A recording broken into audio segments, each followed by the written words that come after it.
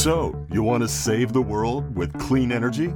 Make money doing it? Confused about the economic and technical realities of residential and commercial solar, batteries, heat pumps, EVs? Want the real-world scoop on new energy technologies, not manufacturer hype? Then tune in to the Weekly Energy Show, hosted by Barry Cinnamon. Insights from Barry's 40-plus years in the solar and energy industry will help you understand the future ways we'll generate and consume energy. And now, here's Barry.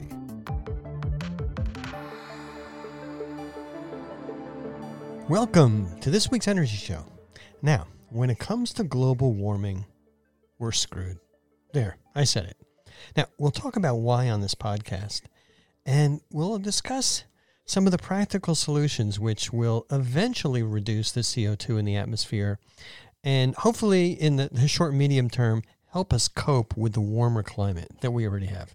So I'm going to tell it like it is. We're misleading ourselves that we're on the path to solve the problem. The reality is the CO2 concentration in the air keeps going up. The fossil fuel consumption in the world keeps going up. Global temperatures keep going up. And the impact of all these things, fires, droughts, blackouts, floods, they're worse than ever. I mean, we're all seeing it happen. It's not just a Gore prediction. It's happening. And the reason why we're screwed is basically we're doing almost nothing in the U.S. to prevent this catastrophic global warming. And the U.S. is the most important economy in the world when it comes to this. We're the biggest contributor historically to global warming, to CO2 in the air, and we really should be doing the most about it. And the reason for this is the majority of our politicians are more interested in getting reelected than enacting practical global warming solutions. There's been no significant renewables-friendly legislation since the Obama administration extended the ITC in 2015. Obama continued to try. Nothing happened under Trump, realistically, and Biden is trying his best. Now, hopefully, to that end, the recently proposed Inflation Reduction Act will be passed. I'm kind of surprised that it was actually proposed and written, but that act includes substantial energy security and climate change provisions. It's not the BBB, but it's got a lot in there, more than we've almost ever done. But it must get through fierce opposition by fossil fuel companies and conservative Republicans. You know, just kind of continuing the ostrich head in the sand issues, even the Supreme Court is preventing the Environmental Protection Agency from taking the obvious actions to reduce CO2 emissions. And this is because we've got so many conservative members on the Supreme Court. Now, the biggest reason why the world's global warming crisis is continuing to happen is because literally, over the years, billions of dollars have been spent by fossil fuel companies. They're misleading the public about global warming. They're sidetracking realistic solutions with pie-in-the-sky concept. Now, it's kind of understandable because the solution to global warming is basically stop burning fossil fuels. You stop burning fossil fuels, the companies that drill and mine these products, they don't have a business anymore. So I understand that. But they're literally overheating the planet. Now, it's kind of interesting. You look at some polls. There's a recent poll from the Center for Climate Change Communications. It shows, kind of no surprise, but really good data. It shows that the U.S. is very politically fragmented. Liberal Democrats rank global warming as their third highest priority out of 29 issues after environmental protection and healthcare. Conservative Republicans rank global warming. These conservative Republicans rank global warming as dead last at number 29. They don't care about it. It's at the bottom of their priority list. We all live on the same planet. We all have the same experiences. The reason for this is the information that Republicans and Democrats believe is completely different. Now, on the other hand, we all live on the same planet. There's widespread agreement that improving building energy efficiency, things like rooftop solar, EVs, and heat pumps, is widely supported. 87% of the people who were polled support providing tax incentives or rebates to homeowners, landlords, and businesses to make existing buildings more energy efficient. Heat pumps, solar, insulation, things like that. 79% support funding more research into renewable energy sources, and 77% support providing tax rebates to people who purchase energy-efficient vehicles or solar panels. And we got some of that. That's good. Let's do more of it. But bizarrely, and this is where it's kind of like a surprise to me because I'm an engineer and a scientist, there's widespread national agreement on a couple of kooky things. A massive tree planting campaign. 90% of the people support planting trees everywhere. And 79% of the people support more tax credits for technologies that capture and store carbon dioxide. Talking about reality on today's podcast, well, here's a reality with these two things. From an economic and logistical standpoint, planting trees and capturing CO2 will not come close to solving the global warming emergency. We'll talk more about that in a minute. Now, there's a reason why people are supporting global warming policies that won't work. And the reason is misinformation from the fossil fuel industry and promotion of false solutions. So that's the reality that I see. So what do the scientists say? Well, the details of what the scientists say is kind of in the recent UN's Intergovernmental Panel on Climate Change report, the IPCC report. I didn't read the whole thing. Even the summary is indecipherable. It's probably a good thing that I didn't read it because there's not any good news in the entire report. So you can look at the summary too. It's depressing. The IPCC report specifies 5 actions to keep global warming under 1.5 degrees centigrade. 1, stop using fossil fuels. 2, remove CO2 from the atmosphere. 3, curb demand for energy. 4, spend more money on clean energy and less on fossil fuels. 5, tell rich people to use less energy. I don't know why the world is spending all the money on this report because these 5 things are kind of ridiculous. A child knows what they are. So it's pretty depressing. After 20 years of climate change activism, after the inconvenient truth, after IPCC reports every few years, after all the wildfires, floods, and energy wars that we're having right now, the economic interests from fossil fuel industries are overwhelming the necessary action that we need to take. Now, we know what the necessary solutions are. There's a lot of really good ways, really good reports. There's a great book called Project Drawdown. It kind of describes the priorities. There are terrific simulations like En-ROADS. And there's a blizzard of scientific reports over the past 20 years kind of describing what we really need to do. And the problem is most of the people are not paying attention to that. So here are the 5 most practical and effective ways to keep global warming under 2 degrees centigrade. Here they are. 1, put a high price on carbon. 2, electrify everything. Now, the reason why that works is if you electrify things, you can power everything that's electric with renewables, therefore avoiding the high carbon price from burning fossil fuels. Put a high subsidies in place for renewables. Now, keep in mind, renewables, solar and wind, they are getting installed faster than any other source of energy. Got to keep doing that. Faster, faster, faster. And that's why it makes so much sense. Now, number 4, put high subsidies in place for nuclear. Now, I am not a big nuclear fan, but I've come to the realization that we should definitely keep the existing plants running so that we don't need to continue to burn fossil fuels. And realistically, I'm not counting on new plants. The last few plants that have been built in the U.S. have taken over 20 years to build. And the payback from the utilities is that they're not going to make an investment that's going to start producing power in 20 years. You're not going to get any investment from utilities for new nuclear plants. So there's a problem, but we can keep the existing ones running as long as they're running safely. And then the last thing is reduce methane emissions. Now, methane is another airborne pollutant. It's basically natural gas, but it's 80 times worse than CO2. So we want to eliminate the accidental release of methane, and there's a lot of that being reduced. Okay. Now, what I suggest that you do, just go dig this up on your computer after you listen to my podcast. Run the simulations yourself on the En-ROADS Climate Simulator. Just look up En-ROADS Climate Simulator, ENROADS Climate Simulator. You'll find it. It really shows you the best, most economical, and most practical ways to minimize global warming based on the proven technology. You can kind of pick the solutions that you think are scalable and reasonably fast, and you don't have to just put in the feel-good effort. So you can kind of fiddle around with things, and you'll come to the same conclusions I did. Now, this IPCC report needed worldwide political consensus. That's why the 5 recommendations that I previously listed are so naive and watered down. All right, so let's just kind of skip through those in a little bit more detail. Number 1, stop using fossil fuels. One brief Homer Simpson word for this recommendation: duh.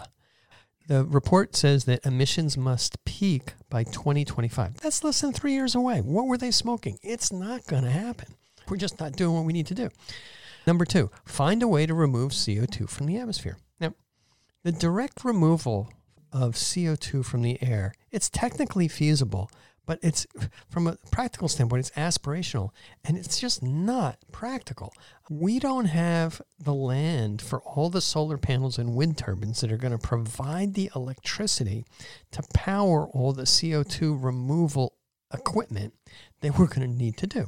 So it's much better to just use that wind and solar to supplant existing fossil fuels. It's much better to use the energy that's generated by wind and solar to make green hydrogen from electrolysis. And when we talk about removing the CO2, you got to put it somewhere. So it takes even more energy to permanently sequester the carbon dioxide. You can't pump it underground. Using CO2 for industrial processes, like pumping the CO2 into the ground so we can extract more oil, that just makes the problem worse. And most industrial processes that use CO2 are just going to emit the CO2 again. I mean, you're going to use the CO2 to carbonate water or in soft drinks? Well, it's just going to bubble out. I'm going to tell you a secret regarding CO2 direct capture. It's much cheaper and much faster not to emit the CO2 in the first place. So concentrate on not emitting it. That solves the problem much more quickly. All right. Now, along the same lines, the idea is, well, let's just plant 1 billion trees. Well, actually, you need more like 1 trillion trees. And trees take 50 years to grow to maturity. And we don't have 50 years. I mean, we're going to plant a seedling, and it's going to take a long time before you got a tree that's going to be absorbing enough CO2. And all those trees take up a lot of land, which the land is going away due to sea level rise. And the land is going away because people are using it for farming. We're busy cutting down trees. And the other thing is, you got to remember, trees die. And when they die, they re-emit CO2 when they decompose. And a lot of the trees that we plant, it's kind of an interesting study, a very high percentage, I don't know exactly what the number was, but a very high percentage, they plant these little seedlings, they never grow. They really need to be taken care of. Planting tree seedlings in areas that are really dry, like in the desert, you're not going to absorb a lot of CO2 if there's not a lot of water in that area for the trees to grow. All right. Number 3 in the IPCC report, curb demand of energy. Yeah, that's nice. That's a nice, easy to say recommendation that everybody can agree on. They want us to go on a low carbon diet. Now, that's carbon to make our food, not eating less coal. The idea is to reduce food waste. Rethinking the design of cities. Well, thinking is easy. Redesigning and rebuilding the cities, that's going to take 50 years. Shift people to less carbon-intensive transportation. Well, that's basically electric vehicles, but you're not going to accept people, riding bicycles. I mean, it'd be great, but it's just, you're not going to see that much adoption, but definitely EVs are helpful. But the bottom line, as far as the curbing the demand of energy, and this is just the way it's been in humanity forever. People want a better lifestyle. And the better the lifestyle, it requires more energy. You go from cavemen to the Stone Age and the Bronze Age to the Industrial Revolution to right now. On a per capita basis, we keep using more and more energy because our lifestyle gets better. We're happier. We live longer. Things are safer, better. And it all takes energy.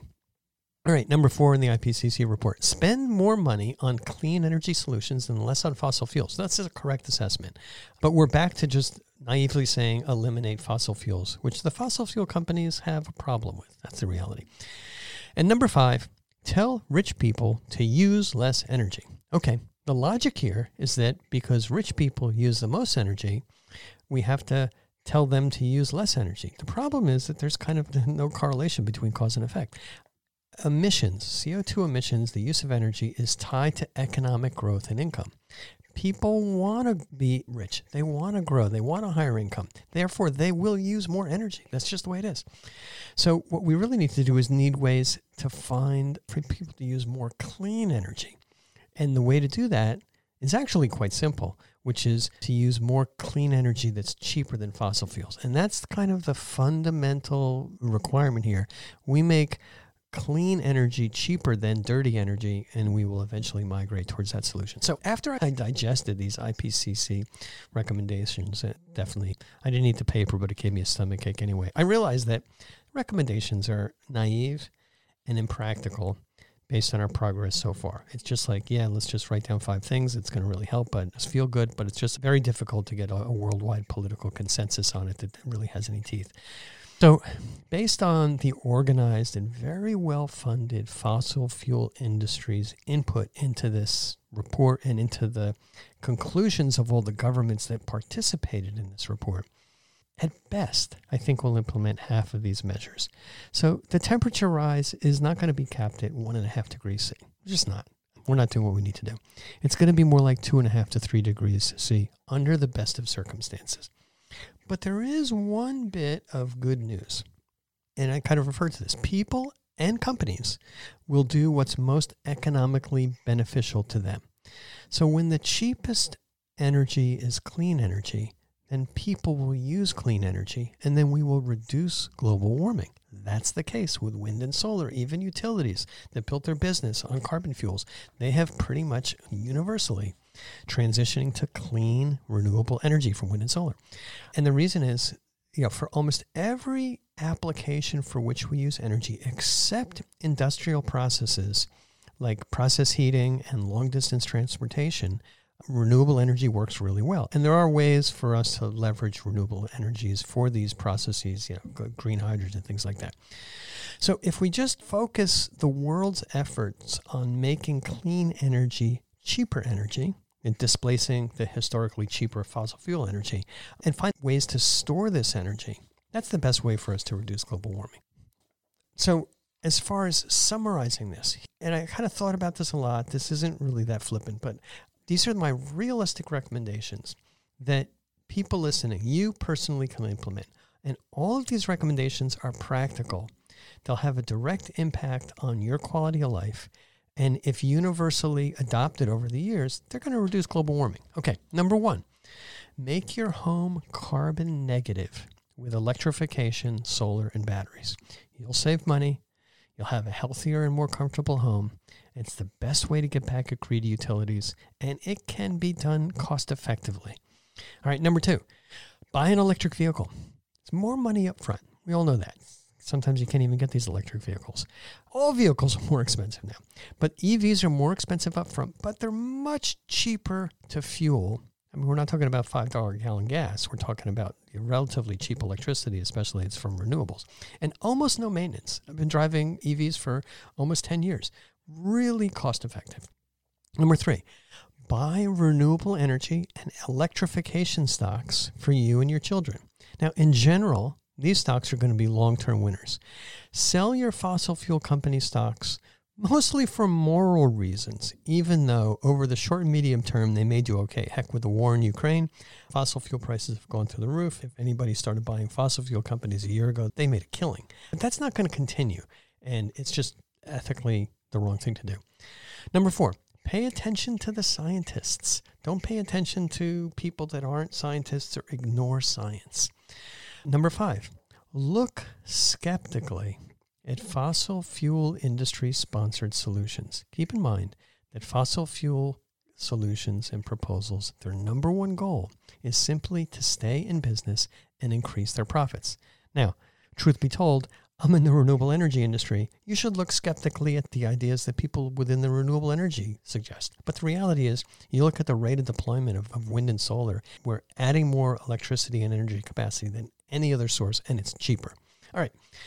Next, do not support climate change denying politicians in any way.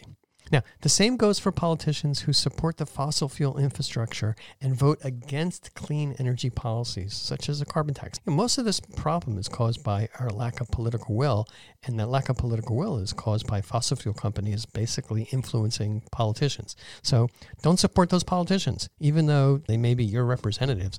Don't support them if they're against climate change solutions. All right, next.